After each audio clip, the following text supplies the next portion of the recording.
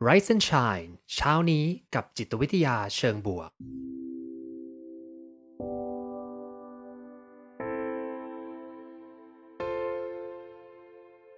สวัสดีครับยินดีต้อนรับเข้าสู่พอดแคสต์เพื่อทุกท่านอยู่กับผมภูมิธีรพุทธปิติชัด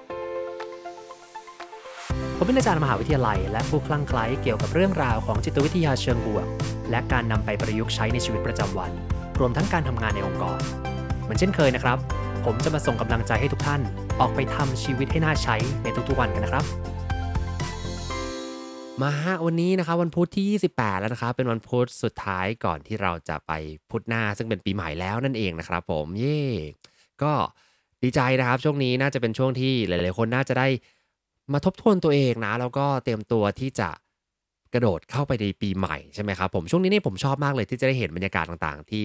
ถ้าใครตามโซเชียลของเพื่อนๆเนี่ยก็จะมีไปจับฉลากกันบ้างนะไปเจอปาร์ตี้พูดคุยกันบ้างนะซึ่งมันก็ห่างหายภาพอย่างนี้มายาวนานหลังจากที่แบบโควิดบ้างปิดบ้างเปิดบ้างติดบ้างไม่ติดบ้างนะตอนนี้ก็ทุกคนก็ไม่สนใจกันแล้วเนาะก็ก็ไปเลยนะลุยนะก็ขอให้ทุกคนมีความสุขในช่วงเวลาแบบนี้นะครับผมเพราะฉะนั้นพอมาถึงในช่วงเวลาแบบนี้ผมก็เลยมานั่งคิดนะว่ามันมีเรื่องอะไรที่น่าจะเอามาแชร์กันได้แล้วก็เป็นไอเดียให้กับหลายๆคนที่จะเอามาใช้ในช่วงนี้นะครับก็คือหัวข้อในวันนี้นั่นเองนะครับการปรับตัวของความสุขกับการวิจัยว่าด้วยการให้นั่นเองนะฮะมาครับจริงๆเรื่องนี้ไม่ใช่เรื่องใหม่อะไรแล้วก็น่าจะเป็นเรื่องที่เคยแตะๆเล่าๆไปใน Rise and Shine บ้างแล้วนะครับผมแต่ว่าถือโอกาสดีในการมาชวนคุยกันแล้วก็เอางานวิจัยที่มีการพูดถึงเรื่องนี้มาเล่าให้ฟังตามสไตล์ Rise and Shine เหมือนเดิมเลยนะครับผมก่อนที่จะเล่าเรื่องเนี่ยต้องบอกอย่างนี้ก่อนว่าที่ Rise and Shine ของเรานะครับก็มีไม่ใช่ Rise and Shine สิก็เป็นผมนี่แหละเป็นผมนะผมก็ได้ทำตัวตอนนี้เปิดช่อง TikTok แล้วนะฮะตบมือก็เจ้าช่องเนี่ยนะก็เป็นช่องของตัวเองแหละจริงๆก็กะว่าทำสนุกๆมีหลายอย่างนะที่เอาบางส่วนในเนื้อหาในไลฟ์สไตล์มาย่อยแล้วก็แชร์ด้วยแล้วก็อาจจะเป็นแบบไลฟ์สไตล์ด้วยอะไรอย่างงี้นะครับผมก็ไปตามฟังกันได้นะครับก็ชื่อผมเลยนะครับภูมิธีรพุทธนะครับบางคนก็ได้เข้าไปแล้วนะเห็นอยู่นะครับขอบคุณมากๆเลยนะครับโอเคก็พอมาพูดถึงเรื่องของการปรับตัวให้เข้ากับความสุขที่มีเนาะ เวลาที่เจอเรื่องดีๆเนี่ยกราฟมันก็พุ่งขึ้นไปแนวตั้งนะกราฟแนวตั้งคือกราฟความสุขกราฟพุ่งขึ้นไปเลยสักพักหนึ่งกราฟนี้มันจะค่อยๆตกลงไปนะครับผมอันเนี้ยที่เมื่อวานแอบเล่าไปใน TikTok นิดนึงก็คือพอเราไปดูคนที่น่าจะมีความสุขมากๆเลยนะกับเรื่องใหญ่ๆเช่นเรื่องการถูกลอตเตอรี่ใช่ไหมครับการถูกลอตเตอรี่ในอีก2-3วันเนาะสมมุติว่าเพื่อนๆถูกลอตเตอรี่รางวัลที่1นะฮะเพื่อนๆก็จะมีความสุขมากนะแล้วก็มีความสุขมากต่อเนื่องไปอย่างยาวนานเลยทีเดียวนะครับผมแต่คราวนี้ เขาก็ไปตามดูนะว่าคนที่ถูกลอตเตอรี่เนี่ยปกติแล้วเนี่ยจะมีความสุขไปตลอดไปหรือเปล่าเนาะก็ไม่ใช่เนาะพอสักประมาณปีกว่าๆ18เดือนซึ่งผมว่ายาวมากเลยนะอันเนี้ยถือว่าน่าจะเป็น above average เกินค่าเฉลี่ยนะ18เดือนเนี่ยปกติถ้าเกิดว่าเราถูกลอตเตอรี่นะก็ต้องทุกข์แล้วว่าฉันจะเอาเงินนี้ไปเก็บไว้ไหนนะไปซ่อนจากใครดีนะได้ถูกลอตเตอรี่แล้วเนี่ยก็จะมีการอ่าใช้วิธีการที่ดูว่าความสุขของเขาเป็นยังไงบ้างหลังจากนั้นใช่ไหมครับพอคนส่วนใหญ่เนี่ยโดยประมาณก็จะประมาณนี้แหละปีกว่าๆปีครึ่งนะครับผมที่ถูกจริงๆจะว่าคนส่วนใหญ่ก็ไม่ได้หรอกก็ไม่ได้มีคนถูกลอตเตอรี่กันเยอะขนาดนั้นนะแต่โดยทั่วไปถ้าเราเห็นเนี่ยประมาณสัก18เดือนนะก็จะความสุขก็จะตกปิ้วลงไปแล้วเนาะแล้วก็กลับไปเป็นเหมือนเดิมซึ่งกลับไปเป็นเหมือนเดิมเนี่ยมันไปเหมือนกับคนที่ไม่เคยถูกลอตเตอรี่สักครั้งเลยในชีวิตเนาะน่าสนใจไหมแสดงว่าอะไรครับแสดงว่าบทเรียนตรงนี้ก็คือแม้ว่าคุณจะไม่ถูกลอตเตอรี่นะก็สามารถมีความสุขได้แบบที่คนถูกลอตเตอรี่รางวัลที่1มีนั่นเองนะไม่ใช่นะล้อเล่นนะก็แสดงว่าความสุขเนี่ยมันมีระดับของมันเนาะมันมีสิ่งที่เราเรียกว่า set point นะ set point ก็คือเหมือนกับเป็นเส้นมาตรฐานที่แต่ละคนนะมักจะมีระดับความสุขมากน้อยอาจจะเกิดจากสิ่งแวดล้อมอาจจะเกิดจากยีนพันธุกรรมอะไรก็ตามอะครับแต่ละคนจะมีไอ้เส้นเนี้ยที่เป็นเส้นมาตรฐานที่ไม่เหมือนกันบางคนมีความสุขเก่งหน่อยก็มีเส้นมาตรฐานที่สูงหน่อยเนาะบางคนที่อาจจะมีความทุกข์ง่ายหน่อยอาจจะมีเส้นมาตรฐานที่ต่ำลงมาหน่อยซึ่งทุกครั้งอะครับไม่ว่าจะเจอเหตุการณ์ที่ดีมากๆเลยอย่างช่วงปีใหม่อย่างงี้หลายๆคนเริ่มไปเที่ยวไปเจอสถานการณ์ที่มันแปลกใหม่สนุกสนานได้จะอยู่กับครอบครัวมีความสุขนะครับผมสิ่งที่เกิดขึ้นก็คือมันก็จะตกกลับลงมาอยู่ที่เบสไลน์นะอยู่ที่เส้นมาตรฐานของเราเหมือนเดิมเลยนะซึ่ง พอเจ้าเส้นความสุขเนี่ยครับมันตกกลับมาอยู่ในเส้นเดิมของเราเนี่ยสิ่งที่เกิดขึ้นก็คือสิ่งที่ทำให้เรามีความสุขหลายๆครั้งมันก็จะกลับมาไม่สุขเหมือนเดิมนะนี่ก็เลยเรียกว่าเป็น hedonic adaptation หรือว่า hedonic treadmill นะเขาชอบเปรียบนักจิตวิทยาชอบเปรียบเรื่องเนี้ยครับเหมือนกับการวิ่งอยู่บนสายพานแห่งความสุขนะวิ่งไปแล้วสักพักหนึ่งมันก็จะหยุดตกกลับมาเหมือนเดิมวิ่งไปสักพักหนึ่งมันก็จะหยุดแล้วก็ตกกลับมาเหมือนเดิมนะเป็นปกติมากๆเลยเพื่อนๆลองไปดูอะไรก็ได้นะครับว่าสิ่งที่ทำให้เพื่อนมีความสุขมากๆเมื่อก่อนเนี่ยตอนนี้มันอาจจะกลับมาอยู่ในเส้นมาตรฐานแล้วก็รู้สึกว่าเฉยๆละเมื่อก่อนวันก่อนได้คุยกับคนรู้จักท่านหนึ่งนะเขาบอกว่าเนี่ยพอเขาอยากทำงานไต่ระดับขึ้นมาให้อยู่ในจุดที่สูงมากๆในองค์กรนะเพราะว่าพอมาเป็นระดับผู้บริหารในองค์กรเนี่ยเขามี benefit มี benefit ก็คือสามารถจะไปเข้าเป็นเหมือนคลับนะคลับที่มันมีฟิตเนสฟรีบ้างละมีห้อง exclusive ในการกินอาหารอย่างนั้นอย่างนี้นะเนาะเพื่อนๆฟังก็คงจะชอบนะว่าจริงฉันทำงานนะก็ต้องหาวิธีการไปให้ถึงเป้าหมายตรงนั้นแล้วก็ได้ exclusive บางอย่างได้ความพิเศษบางอย่างแรกๆพอได้มาก็ดีใจมากเลยนะก็ไปเล่นฟิตเนสนะไปอยู่ในคลับนี้แล้วก็ได้เบเนฟิตต่างๆที่เราชอบนะแต่พอไม่นานเท่านั้นแหละก็ไม่สุขแล้วนะ ก็รู้สึกเหมือนเดิมนะสิ่งที่เกิดขึ้นก็คือว่าประมาณสักหลังจากนั้นผมได้คุยกับเขาก็คือประมาณ10กว่าปีนะเขาก็บอกว่าแทบไม่ได้ใช้แล้วนะฟิตเนสทั้งหลายนะก็นี่แหละครับมนุษย์เรานะเก่งในเรื่องของการปรับตัวนะผมชอบพูดอย่างนี้บ่อยๆว่า ไอ้เจ้าตัวกระบวนการปรับตัวของเรานี่แหละมันทำให้เรารอดตายนะทำให้เรารอดชีวิตจากสถานการณ์ไม่ว่าจะดีหรือร้ายก็ตามนะชีวิตเราจะดีดกลับมาสู่เส้นมาตรฐานเสมอหมายความว่าชีวิตที่มันเป็นปกติทุกวันนี้ครับของเพื่อนๆน่ะมันก็จะมีเส้นที่แบบพีคขึ้นไปนะแล้วก็จะมีช่วงที่ตกลงมาแต่ใครก็ตามที่รู้สึกว่าเส้นมันตกเหลือเกินนะชีวิตมันแย่จังเลยนะโอ้โหตอนนี้มันเครียดมันทุกข์มากเลยนะ เชื่อเถอะครับว่าเราจะปรับตัวแล้วมันจะกลับไปอยู่ในเส้นมาตรฐานความรู้สึกของเรามันจะกลับไปอยู่ในเส้นมาตรฐานได้นะคราวเนี้ยคนที่อาจจะเป็นโรคซึมเศร้าหรืออาจจะเป็นมีภาวะความเครียดหรือกังวลต่อเนื่องอะครับสิ่งที่เกิดขึ้นคือเจ้าเส้นมาตรฐานเนี้ยมันโดนดึงให้ล่วงลงไปด้วยนะแล้วขึ้นกลับมาไม่ได้ก็เลยเป็นที่มาที่ว่าอาจจะต้องไปรับการรักษากินยาบ้างหรือบำบัดบ้างอะไรอย่างงี้นะมันก็เพื่อจะทำให้ตัวเองเนี่ยมองเห็นวิธีการหรือความเป็นไปได้ที่จะดันเส้นนี้ขึ้นมาแต่โดยทั่วไปครับคนทั่วๆไปเลยเนี่ยที่มีความเครียดบ้างกังวลบ้างหนักใจบ้างนะไอ้เส้นเนี่ยมันจะวิ่งกลับมาเพราะฉะนั้นนี่แหละครับคือที่มาทั้งหมดเลยนะการปรับตัวของความสุขเนี่ยมันคือการที่เราเนี่ยกระโดดขึ้นลงกับความรู้สึกต่างๆที่เจอเวลาที่ไม่ว่าจะเจอสถานการณ์อะไรก็ตามนั่นเองนะครับ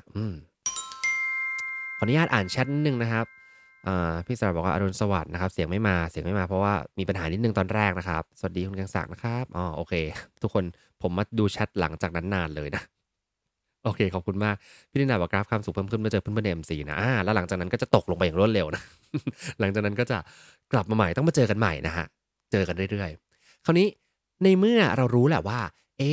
เจ้าความสุขของเรานะครับมันปรับตัวขึ้นลงได้ตลอดเวลานะแล้วมันมีวิธีการอย่างไรบ้างที่จะทำให้เราเนี่ยเหมือนกับอยู่เหนือเส้นตลอดเวลานะจินตนาการถึงเส้นมาตรฐานนะเราไม่อยากให้ความสุขนั้นมันตกลงมาง่ายนะเราต้องอยู่เหนือเส้นนี้ตลอดเวลานะมันมีหลากหลายวิธีด้วยกันนะวิธีแรกที่สามารถทำได้ในการดึงตัวเองขึ้นมาก็คือต้องพยายามอ่าทำให้ตัวเองนะเหมือนกับมีความรู้สึกแปลกใหม่กับสิ่งเดิมๆที่เราเคยทำนะยังไงนะ ก็คือสมมติว่าเพื่อนๆชอบไปกินข้าวร้านดังร้านหนึ่งนะชอบบางคนอาจจะชอบบอกว่าไปกินบุฟเฟ่ต์นะแล้วก็ไปกินบุฟเฟ่ต์ร้านนี้ก็ชอบทุกครั้งเลยเดือนละครั้งใช่ไหมหลังจากนั้นพอกินบ่อยๆก็เริ่มเบื่อแล้วก็เริ่มรู้สึกว่ามันปรับตัวกับความสุขนี่แหละถ้าเพื่อนๆอยากจะมีความสุขกับการไปกินบุฟเฟ่ต์ครั้งนี้อีกเนี่ยก็ต้องหามุมใหม่ในการไปกินเช่นอาจจะพาเพื่อนที่ไม่เคยพาไปมาก่อนเลยนะหรือครั้งนี้บอกว่าฉันจะไปแล้ว ฉันจะเลือกหยิบอาหารตามตัวอักษรนะ A B C D E นะ เป็นไปได้หรือเปล่าไม่รู้นะหามุมใหม่ๆครับในการที่จะไปทำเรื่องเดิมเรื่องที่มันเคยให้ความสุขกับเราเพราะว่าถ้าเรื่องนั้นอ่ะเคยให้ความสุขกับเพื่อนๆแล้วเนี่ยมันจะให้ความสุขได้อีกแหละเพียงแต่ว่าเราอ่ะชินกับมันเพราะฉะนั้นทำให้มันไม่ชินโดยการไปหามุมใหม่เปลี่ยนวิธีคิดเปลี่ยนวิธีการมองนะหรือปกติบอกว่าไปกินบุฟเฟ่ไปกับเพื่อนนะวันนี้ลองไปกินคนเดียวสิ ดูซิว่ามันทำให้เรารู้สึกแตกต่างอย่างไรบ้างนะเชื่อเถอะครับว่าไอ เจ้าเส้นความสุขแม้ว่ามันจะโดดกลับมานะมันจะถูกดันขึ้นไปมากกว่าเดิมนิดหนึ่งอย่างน้อยช่วยดึงตัวเองไว้นิดหนึ่งนะอันนี้คือวิธีการแรกครับทำในสิ่งที่ทำซ้ำๆเดิมๆให้มันน่าสนใจให้มันหลากหลายหามุมใหม่ทำให้มันความสุขเนี่ยมันกระเตื้องขึ้นไปอีกสักนิดหนึ่งนะอันที่สองครับวิธีการที่น่าจะทำได้ก็คือการที่เพื่อนๆเนี่ยลองให้ตัวเองเนี่ยเว้นระยะห่างจากเรื่องนั้นไปสักพักหนึ่งเนาะเว้นระยะห่างคือเหมือนกับทำให้ระดับความสุขของเรามันเหมือนกับลืมเรื่องนี้ไปนิดหนึ่งแล้วก็พอไปทำอีกครั้งหนึ่งนะเช่นบุฟเฟ่เมื่อกี้นะไม่ต้องกินเลยนะสักครึ่งปีนะหลังจากนั้นพอไปกินใหม่มันก็จะเด้งกลับขึ้นไปใหม่ได้ไกลกว่าเดิมนะอันนี้คือวิธีมาตรฐานทั่วไปนะทำให้เกิดความหลากหลายก็ดีละทำให้เกิดความเปลี่ยนความคุ้นชินลดความคุ้นชินจากเรื่องนั้นนะครับ2เรื่องนี้นะน่าจะทำได้คราวนี้มันก็มีงานวิจัยอย่างนี้ครับพอเราเล่าเรื่องของความสุขแล้วเนี่ยแน่นอนสิ่งที่พูดไม่ได้เลยพลาดไม่ได้ที่จะพูดก็คือเรื่องการวิจัยเรื่องนี้นะครับก็คือเขาไปทำการทดลองเรื่องนี้มาคุณเอ็ดโอไบรอันนะครับผมจาก University of Chicago นะเขาไปศึกษาว่า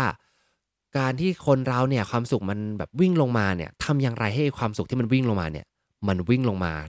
ช้าลงหมายความว่าสมมติวันเนี้ยทำอะไรบางอย่างแล้วทำให้เรามีความสุขนะทำยังไงให้กราฟที่มันจะตกลงเนี่ยมันตกลงได้ในอัตราที่ช้าลงเช่นสมมติกินบุฟเฟ่ยังไงให้เราฟินอยู่นานๆกับมันอยากรู้ไหมฮะเขาตั้งคำถามอย่างนี้เลยนะจริงๆชอบเวลาที่มีงานวิจัยเจ๋งๆนะคือเขาเกิดจากการตั้งคำถามนี่แหละเนาะ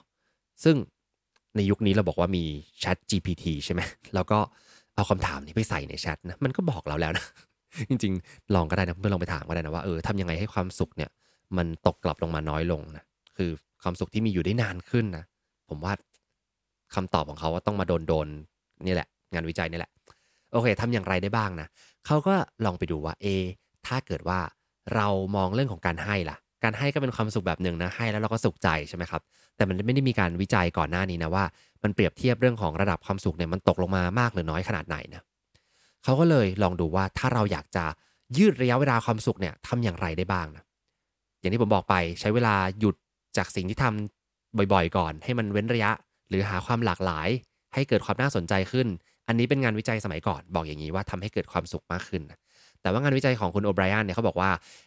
เราลองมาดูกันโดยใช้วิธีการให้ดีกว่านะได้อย่างไรบ้างการทดลองแรกครับเขาแบ่งนักเรียนออกเป็น2กลุ่มนะแล้วก็ให้นักเรียนกลุ่มนี้ได้รับเงินประมาณสัก5เหรียญนะครับก็ประมาณเท่าไหร่ล่ะเกือบ200บาทนะครับ5เหรียญเป็นเวลา5วันคราวนี้สิ่งที่เกิดขึ้นก็คือว่ากลุ่มแรกเนี่ยเขาจะต้องใช้เงินเนี่ยครับผมกับตัวเอง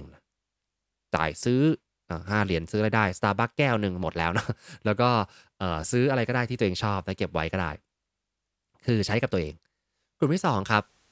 บอกว่าเงิน5เหรียญเนี้ยที่ได้ไปเนี่ยห้ามใช้กับตัวเองนะคุณจะต้องไปให้คนอื่นโดยการทำอะไรก็ได้เช่นบางคนบอกว่าไปกินอาหารแล้วก็เอาเจ้าเงินเนี้ยหยอดไปในทิปของเอ่อคนให้อาหารไม่คนให้อาหารไม่ใช่ครับขออภัยคนที่เป็นพนักงานเสิร์ฟอาหารนะแล้วก็ใส่ทิปส์ไปให้เขาหรือบางทีบอกว่าจะทำการบริจาคนะสมมุติบอกไปวัดไปว่าบริจาคเงินไปนะก็คือให้ทุกๆวันนะครับผมแต่ต้องทำสิ่งนั้นน่ะซ้ำๆกัน5วันคือเลือกก่อนว่าจะทำอะไรเช่นถ้าเกิดว่าจะเอาเงินไปบริจาคนะก็ต้องไปบริจาคที่เดิมซ้ำกันทุกวัน5วันหรือถ้าจะบอกว่าจะเอาเงินไปให้กับคนเสิร์ฟพนักงานเสิร์ฟนะก็ต้องไปให้อย่างเงี้ย5วันติดกันเพื่อควบคุมนะว่ากิจกรรมให้มันคงที่ไว้เพียงแต่กลุ่ม2กลุ่มต่างกันว่าทำกับตัวเองหรือทำกับผู้อื่นสิ่งที่เกิดขึ้นครับผมแน่นอนคนที่ใช้เงินกับตัวเองก็ดีหรือว่าเอาเงินไปให้คนอื่นก็ดีเนี่ยก็มีความสุขเพิ่มขึ้นนะแล้วเขาผู้วิจัยเนี่ยก็วัดความสุขในแต่ละวันเรื่อยๆเรื่อยๆเรื่อยๆนะครับสิ่งที่เกิดขึ้นก็คือว่าความสุขเนี้ยมันตกลงเหมือนกันก็คือเหมือนกับที่ตามทฤษฎีเลยนะ hedonic adaptation คือมีความสุขปุ๊บความสุขตกลงความสุขจะพีคที่สุดเมื่อเรา take action เนาะคราวนี้พอมันตกลงครับสิ่งที่เห็นได้ชัดเลยคือกลุ่มผู้ให้เนี่ยไออัตราการตกลงเนี่ยมันนั้นตกลงน้อยกว่าตกลงช้ากว่าคืออยู่ได้ยาวนานมากกว่าเลยทีเดียวนะเพราะฉะนั้นแสดงว่าความสุขที่ได้จากการให้เนี่ยมันค่อนข้างที่จะอยู่ได้นานพอสมควรเลยทีเดียวนะอืมไม่พอพอมาทำอย่างนี้ปุ๊บเขาก็เลยนั่งคิดว่า มันฟลุกหรือเปล่านะการทดลองแบบนี้นะนี่เป็นการนักวิจัยที่ดีก็ต้องสามารถทำอะไรซ้ำๆได้หลายๆแบบเพื่อที่จะให้มั่นใจว่าผลลัพธ์นี่ถูกต้องนะก็เลยทำการทดลองอีกอันหนึ่งขึ้นมาอันนี้เขาทำเป็นออนไลน์นะซึ่งเป็นการทดลองออนไลน์ใหญ่เลยครับโดยที่ชักชวนคนเข้ามาประมาณ500กว่าคนนะแล้วก็ให้คนที่ทำกิจกรรมออนไลน์นะครับเล่นเป็นเหมือนกับเล่นเกมต่อคำอะไรสักอย่างหนึ่งนะซึ่งเป็นเกมแบบง่ายๆเช่นเรียงคำศัพท์ออกมาให้จากคำศัพท์ที่มันไม่ได้เรียงกันก็มาเรียงกันได้ให้มากที่สุดนะ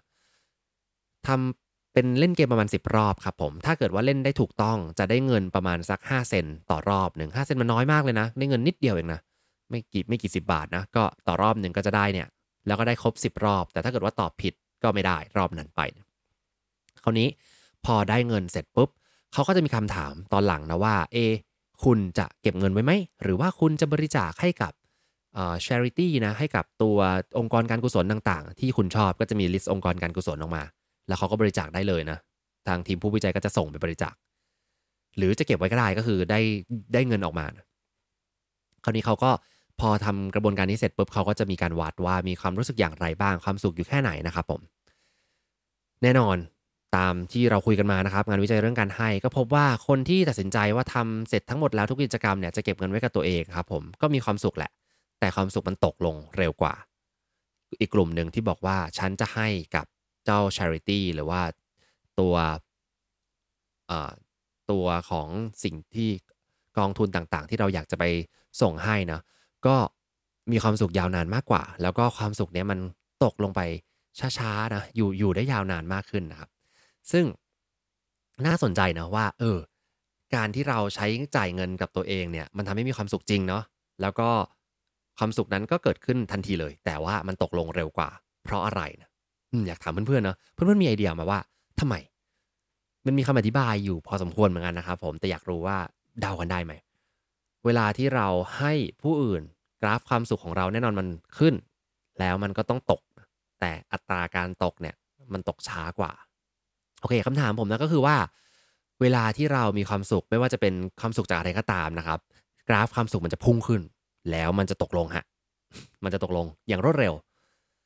นักวิจัยเขาไปเทียบกันครับว่ากราฟความสุขที่เกิดจากการรับคือการได้มาเองซื้อของให้ตัวเองทำสิ่งดีๆไปอยู่กับครอบครัว enjoy อะไรก็ตามเนี่ยมันตกเร็วกว่าการที่เราเป็นผู้ให้นำสิ่งต่างๆไปให้ผู้อื่นไปบริจาคไปช่วยเหลือคนอื่นนะครับความสุขขึ้นสูงแล้วก็อยู่ตรงนั้นนานนะเพราะอะไรกันนะ มาดูกันดีกว่านะครับคำตอบนะ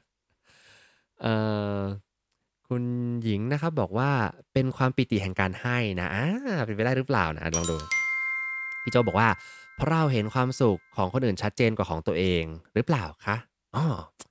เป็นไปได้นะเป็นไปได้นะน่าสนใจพี่เป้บอกว่ายิ่งให้ยิ่งได้นะครับอันนี้ก็ต้องอธิบายเพิ่มเติมด้วยนะว่ายิ่งได้ทำไมถึงยิ่งได้นะโอเคขอบคุณมากเลยนะ ก็ยังพิมพ์คำตอบมาได้เรื่อยๆนะครับระหว่างนี้ผมจะอธิบายกระบวนการนี้ให้ฟังนะคืออย่างนี้น่าสนใจมากครับนักวิชาการเนี่ยเขาอธิบายเรื่องนี้ไว้ประมาณนี้นะมีประมาณสัก1-2เรื่องนะเรื่องที่1ก็คืออย่างนี้ครับเวลาที่เราได้ให้ผู้อื่นเนี่ยเดี๋ยวขอถอยก่อนขอถอยกันถอยเวลาที่เราเนี่ยเขาเรียกว่าเวลาที่เราได้รับก่อนแล้วกันนะได้รับเวลาที่เราได้รับสิ่งที่เกิดขึ้นคืออะไรนะ เรามักจะมีการเปรียบเทียบเกิดขึ้นเพื่อนๆลองวิ่งตามกระบวนการนี้ก็ได้ครับเวลาที่เราได้อะไรสักอย่างหนึ่งเนี่ยเราจะมีการเปรียบเทียบของที่เราได้มากับความรู้สึกของเราเนาะเช่นสมมติได้ของที่เราถูกใจเนี่ยเราก็จะดีใจมากเลยว่าอยากได้ของนี้มานานมากเลยดีใจคนให้เนี่ยโอ้น่ารักมากๆเลยดีใจกับอีกคนหนึ่งให้ของมาเฮ้ยก็ชอบนะแต่ว่าไม่ได้ถูกใจขนาดนั้นชอบถูกใจอันนี้มากกว่านะเริ่มมีการเปรียบเทียบระหว่างของที่ได้นะ หรือแม้กระทั่งของที่ได้แบบเดียวกันเลย เช่น ถ้าเพื่อนๆมีแฟนที่น่ารักมากเลย สมมติแฟนเอาดอกไม้มาให้ทุกวันพุธอะไรอย่างงี้นะวันนี้วันพุธแฟนเอาไว้มาให้ทุกวันพุธทุกสัปดาห์เลย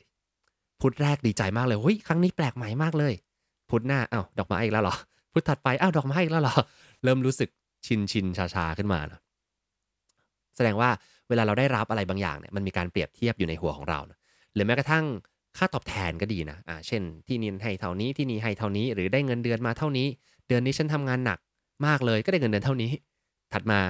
เดือนนี้ฉันทำงานไม่หนักมากเท่าไหร่แต่ก็ได้เงินเดือนเท่าเดิมนะฉันไม่ทำงานหนักดีกว่านะเนี่ยมันคือการเปรียบเทียบเวลาที่เราได้มานะเราจะมีการเปรียบเทียบโดยไม่รู้ตัวเลยทีเดียวซึ่งไอ้เจ้าการเปรียบเทียบเนี่ยแหละครับมันอาจจะส่งผลให้ความสุขเนี่ยตกลง เร็วกว่าการให้เพราะเวลาเราให้ปุ๊บการเปรียบเทียบมันชิฟต์นะวิธีการมองเนี่ยวิธีการเปรียบเทียบมันไปเปรียบเทียบแบบอื่นคือเราไปมองตัวผู้อื่นแทนเพราะฉะนั้นแค่ mindset แค่นี้เองอะครับแค่มองว่าเฮ้ยสิ่งที่เราได้รับเนี่ยเรารู้สึกยังไงกับมันเทียบกับสิ่งที่เราให้ไปเราส่งไปที่เขาเราก็ไม่เปรียบเทียบละเพราะมันเป็นความรับผิดชอบของเขาแล้วนะเขาจะเอาของเราไปทำอะไรก็เรื่องของเขาแล้วเราก็ส่งไปละเนาะเพราะฉะนั้นการเปรียบเทียบไม่เกิดขึ้นพอไม่เกิดขึ้นปุ๊บทำให้ระดับความสุขของเรามันอาจจะอยู่ได้นานกว่าเพราะว่าเวลาที่เรานึกถึงสิ่งที่เราได้ให้คนอื่นนะครับมันก็ทำให้เรารู้สึกว่าดีจังเลยได้ให้ไปแล้วได้ให้ไปแล้วได้ให้ไปแล้วความสุขมันเลยมีระยะเวลาที่ค่อนข้างยาวนานมากกว่าอันนี้คือเป็นเหตุผลที่1นั่นเองนะครับคุณหญิงบอกว่าการให้สร้างความรู้สึกที่ได้รับการยอมรับจากการที่ตัวเองได้เสียสละและถึงการยอมรับจากบรรทัดฐานทางสังคมโอ้อันนี้เท่มากเลยเดี๋ยวกลับมานะครับจริงๆของคุณหญิงที่บอกว่าความปิติแห่งการให้เนี่ยใช่เลยนะครับก็คือเกิดขึ้นครั้งแรกแต่ความปิติเนี้ยผมว่ามันใกล้ๆกับความรู้สึกดีใจจากการได้ของมาการได้รับด้วยแหละก็คือความสุขที่มันเด้งขึ้นไปตอนแรกนะแต่เหตุผลที่มันอยู่นานขึ้นเนี่ยคืออะไรเดี๋ยวมาคุยกันอ่าพี่โจที่ตอบมานี่ค่อนข้างใกล้เลยนะความสุขของคนอื่นชัดเจนกว่านะคือเราให้คนอื่นไปปุ๊บเห็นชัดแล้วก็ไม่มีการเปรียบเทียบกันนะเติมเรื่องนี้ด้วยนะของพี่หมอหนึ่งบอกว่า hedonic treadmill ทำให้ไม่สามารถมีความสุขกับสิ่งเดิมๆหรือมีความสุขได้ซ้ำอีกใช่เลยนะแต่ว่าการให้เนี่ยมันช่วยให้เราเนี่ยมีระยะเวลาตรงเนี้ยยืดออกไปไอ้ treadmill เนี่ยมันยืดออกไปอันนี้ข้อแรกนะครับว่าทำไมเหตุผลคือเราเปลี่ยนการเปรียบเทียบนะเราเปรียบเทียบประสบการณ์ของเราเนี่ยน้อยกว่าเวลาที่เราไปให้คนอื่นเพื่อนๆลองคิดอย่างนี้ก็ได้นะสมมุติว่าเพื่อนๆเนี่ยจะต้องกินอาหารที่เพื่อนๆชอบมากเลยเช่นสมมติชอบผัดไทยกินวันแรกดีมากเลยนะแล้วก็ปรับตัวใช่ไหมกินวันที่2ก็เริ่มปรับตัวแล้วก็เริ่มไม่ชอบแล้วความสุขก็น้อยลงนะแต่ถ้ากลับกันนะเพื่อนๆเอาผัดไทยเนี่ยแพ็คเป็นถุงเยอะๆเลยนะแล้วก็ไปให้เพื่อนสนิทก็ได้นะไปให้เพื่อนสนิทคนเดียวทุกๆวันนะให้มันทุกวันเลยฉันกินผัดไทยแล้วเธอต้องกินด้วยทำอย่างนี้ทุกวันนะแล้วก็ลองโฟกัสที่การให้ผัดไทยเพื่อน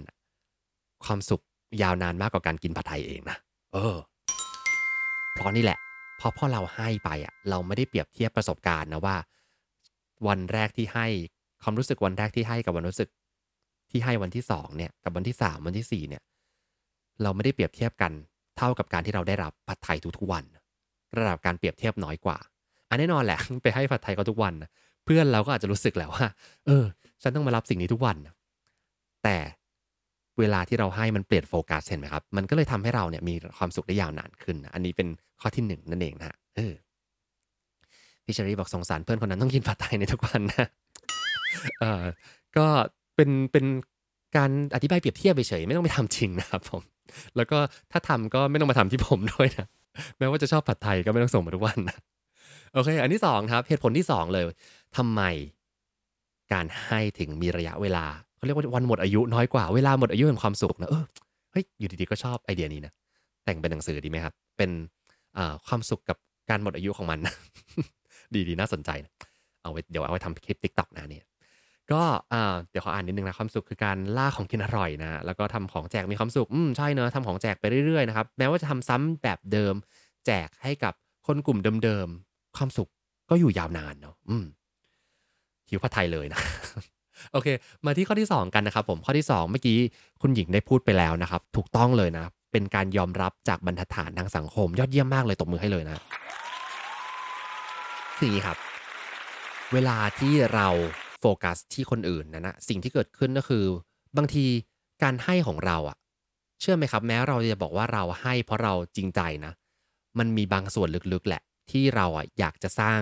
คอนเน็กชันอะไรบางอย่างโซเชียลคอนเน็กชันคืออยากจะทำให้เขาชอบเราบ้างล่ะอยากจะเนี่ยแหละให้เพราะว่าบรรทัดฐานสังคมให้บอกว่าเนี่ยช่วงปีใหม่นะทุกคนในองค์กรจะต้องมีการวิ่งเอาของไปให้หัวหน้าใช่ไหมก็ต้องเอาของไปให้หัวหน้านะคืออยากจะให้ส่วนหนึ่งก็ด้วยความจริงใจแหละเราเลือกของที่เหมาะสมผมเลือกของให้หัวหน้าผมนะก็เลือกของที่คิดว่าเขาจะต้องได้ใช้คิดมาเยอะละแล้วก็ค่อยให้นะแต่ลึกๆนะมันก็จะมีแหละว่านี่แหละเป็นบรรทัดฐานทุกคนให้กันหมดเลยนี่นาเราไม่ให้จะเป็นอย่างไรบ้างนะหรือบางที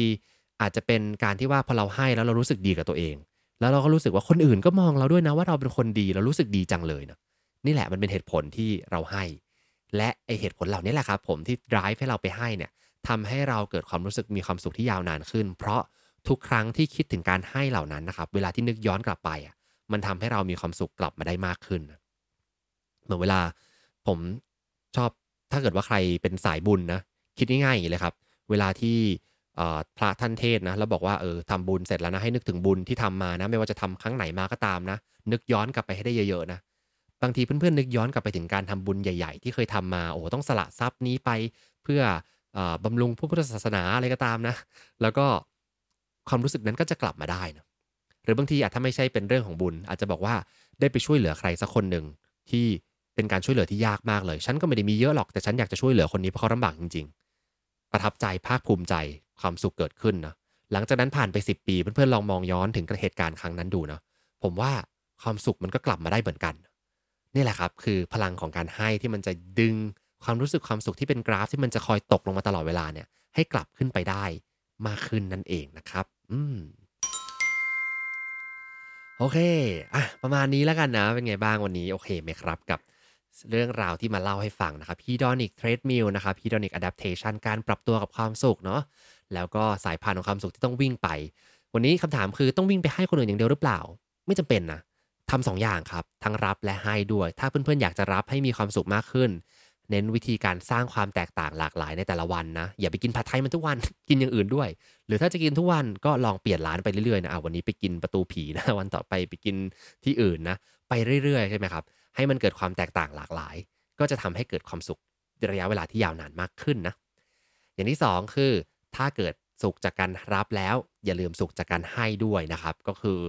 หาโอกาสหาเวลาในช่วงเนี้ยปลายปีนะครับให้สิ่งดีๆกับผู้อื่นแล้วก็ลองมองดูซิว่าการให้นั้นมันให้ระยะเวลาความสุขที่นานกว่าการรับจริงหรือไม่นะแต่ว่าก็ต้องมี2เรื่องนี้ควบคู่ไปด้วยกันเลยนะครับขอบคุณที่ติดตามหากสนใจคอนเทนต์แบบนี้อย่าลืมกด subscribe ตามช่องทาง podcast ของท่านและสามารถติดตาม Facebook Group โดย search Rise and Shine เช้านี้กับจิตวิทยาเชิงบวกวันนี้ขอให้ทุกท่านมีความสุขออกไปทำชีวิตให้น่าใช้ออกไปตามหา what makes your life worth living กันนะครับ